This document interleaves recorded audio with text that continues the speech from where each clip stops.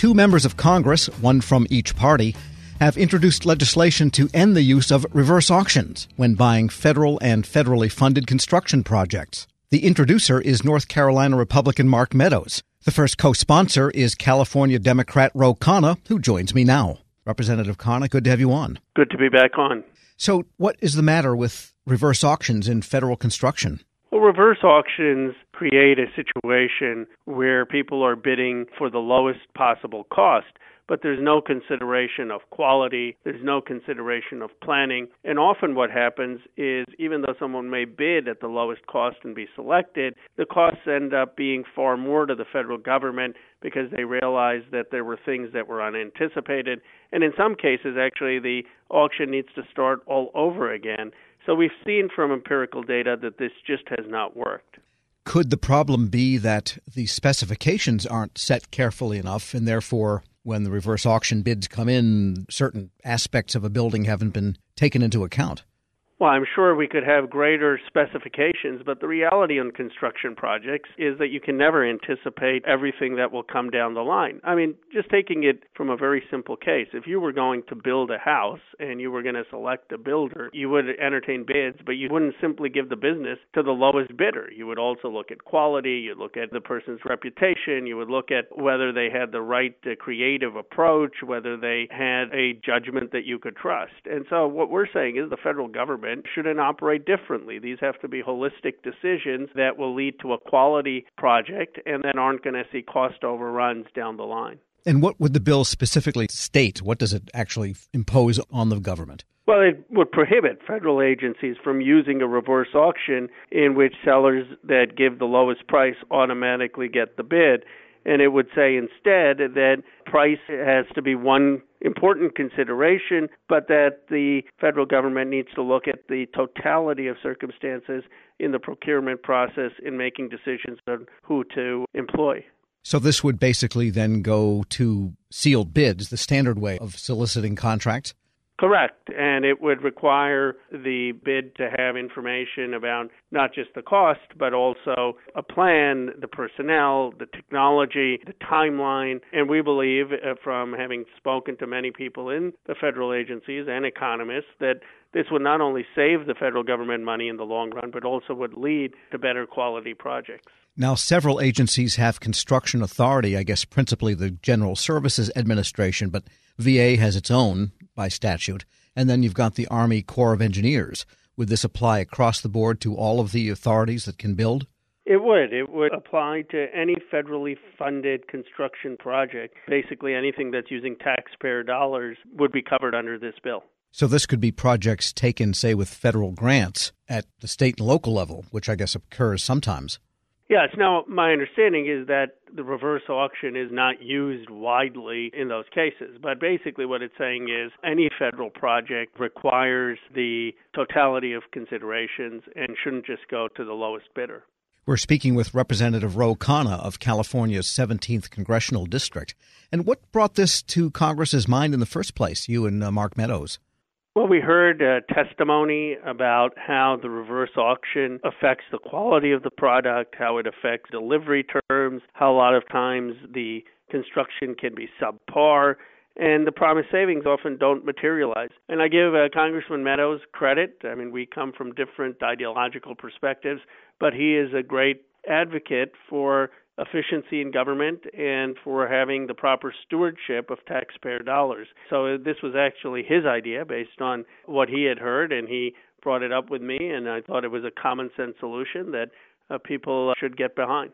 And what did the agencies say when you asked them, first of all, why they do this in the first place and what some of the results had been? These obviously want to minimize cost, and that's a worthwhile intention, and that's why they have a reverse auction. They say, well, we can't get blamed if we're going to just pick the cheapest provider, and it takes the judgment out of their hands, and so less likelihood to get blamed. But when you dig deeper, you realize that many of the people who are involved in a day-to-day basis will talk about cost overruns, how in the long run this ends up costing more, and how the quality suffers. And so this is a reform that many of the agencies have welcomed. Because I've spoken to one federal construction official who actually said that the government is often willing to pay a premium, either when leasing space long-term or in construction, because of the longevity of the government's intended occupancy, and that sometimes a higher price up front might reduce maintenance and replacement costs down the line, so that they actually make out better if there's more up front. Is that kind of your feeling also?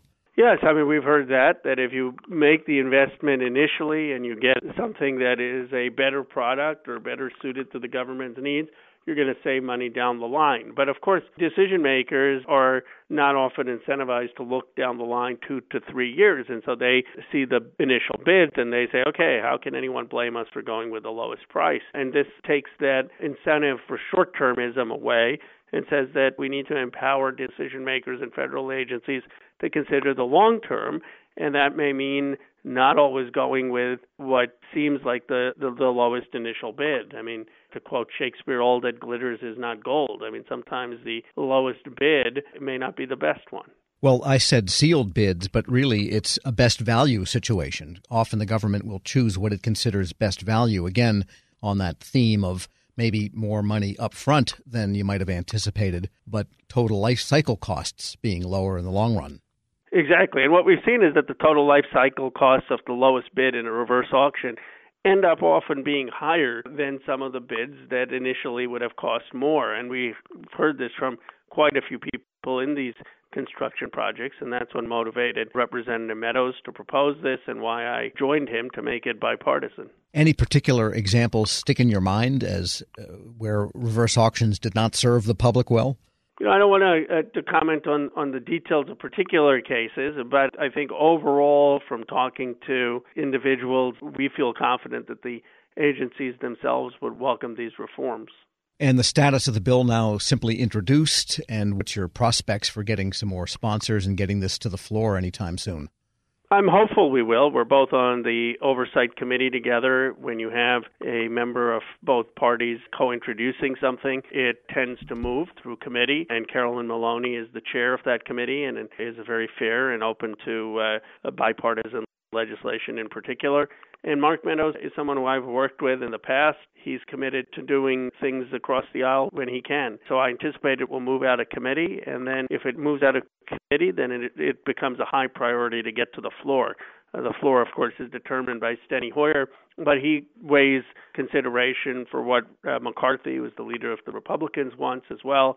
And anytime you have something that's bipartisan, it increases the odds that it will move. Ro Khanna represents California's 17th Congressional District.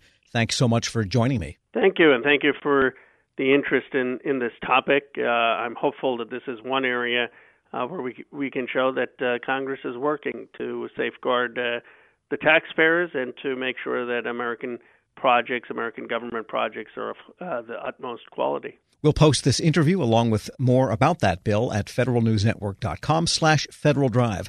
Hear the Federal Drive on demand and on your device. Subscribe at Apple Podcasts or Podcast One. Pop quiz. What can you buy for $3.99? Not a latte. But for less than the cost of a cup of coffee, you can get all your favorite music ad-free. While other streaming services jack up their prices, Live One's membership is only $3.99 per month. And you can lock in that price for a full year.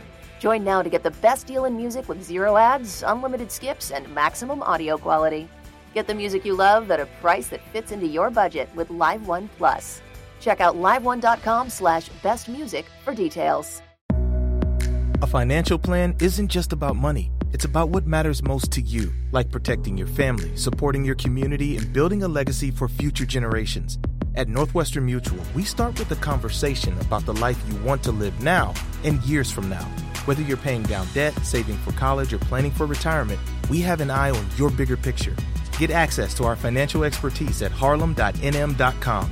The Northwestern Mutual Life Insurance Company, headquartered in Milwaukee, Wisconsin.